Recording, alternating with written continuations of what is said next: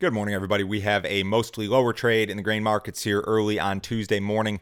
It is 6:30 a.m. Central Time. May corn futures down 3/4 cent at 5.46. December corn is down 1 1/4 at 4.60. We have May soybeans down 5 at 13.88. May Chicago wheat is down 4 1/4 at 6.12.5. May Kansas City wheat down 4 1/4 at 5.65 1/4. May spring wheat is down 3 3/4 at 6.07. I may have some internet issues this morning, so if the video cuts out, I will have the audio posted in the description shortly after here. Remember, guys, if you need some additional help from me, go to my website. It is www.standardgrain.com. Go to that website, click on Grain Marketing Plan here in the upper right-hand corner. For $49 a month, I'll send you a whole bunch of stuff. I've got my morning email, which goes out every business day at 6:30 a.m. Central Time. Every overnight headline you need to be aware of, all sorts of interesting charts and graphics. I'm now doing subscriber-only videos, which have been very popular. I'm going to have one sent out a little bit later today regarding tomorrow's USDA report, some of my grain marketing ideas ahead of that report, any sort of consulting that you might need. This is a monthly subscription that can be canceled at absolutely any time, so certainly check that out. And for those of you guys watching on YouTube, I really appreciate it. Make sure you hit the like button. Make sure you subscribe if you have not already. If you're listening on the podcast, make sure you leave me a review. To get into some of the headlines here this morning, soybean harvest in Brazil is moving forward. The crop was 71% harvested through last Thursday, according to Ag Rural, versus 76 last year. So they've really caught up. They're really only like a week behind now in terms of soybean harvest in Brazil. The country's second corn crop is almost totally planted, 98% planted in the center-south region, according to Ag Rural. They actually said that the corn crop is developing well despite the late planting.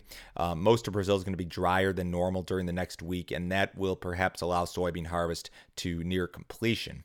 Additional U.S. acreage estimates emerge ahead of tomorrow's report. Well-followed crop scout Michael Cordonnier estimated U.S. corn acreage at 93 million, soybean acreage at 90.5. Those numbers are very much in line with what we've seen from other groups, from other private groups. There are very few groups out there who have deviated a whole lot from these sort of numbers, 92 and 90, 93 and 90. Those kind of numbers are what's being expected. Seems like most often the trade gets this wrong one way or the other, but we'll see what happens tomorrow morning.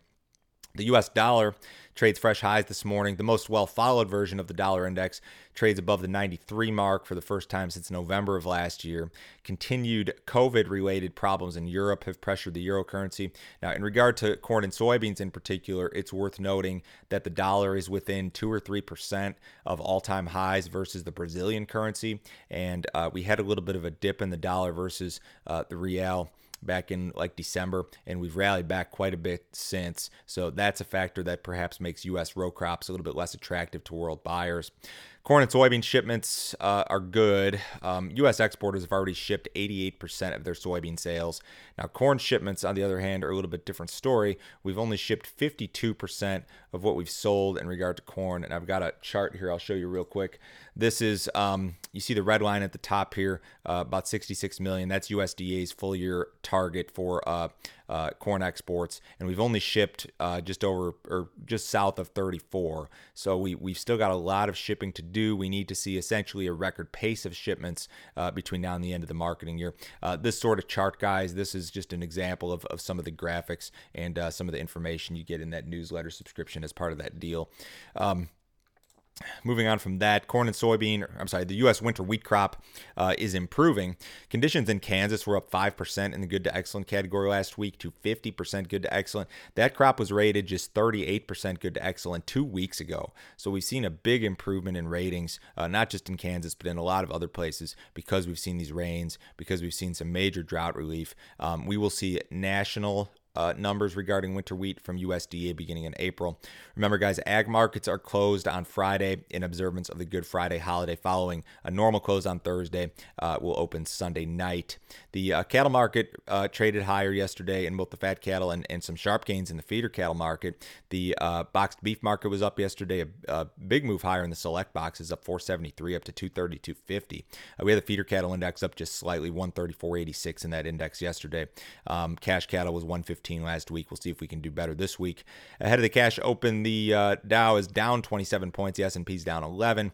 Big sell-off in the gold. It's down $20. Silver is down sharply as well. U.S. dollar is a little bit higher. Crude oil down $1.10 at 60.45 in the May WTI, softening up a little bit there. The bonds are down just a little bit. Everybody have a wonderful day. We'll talk to you same time tomorrow.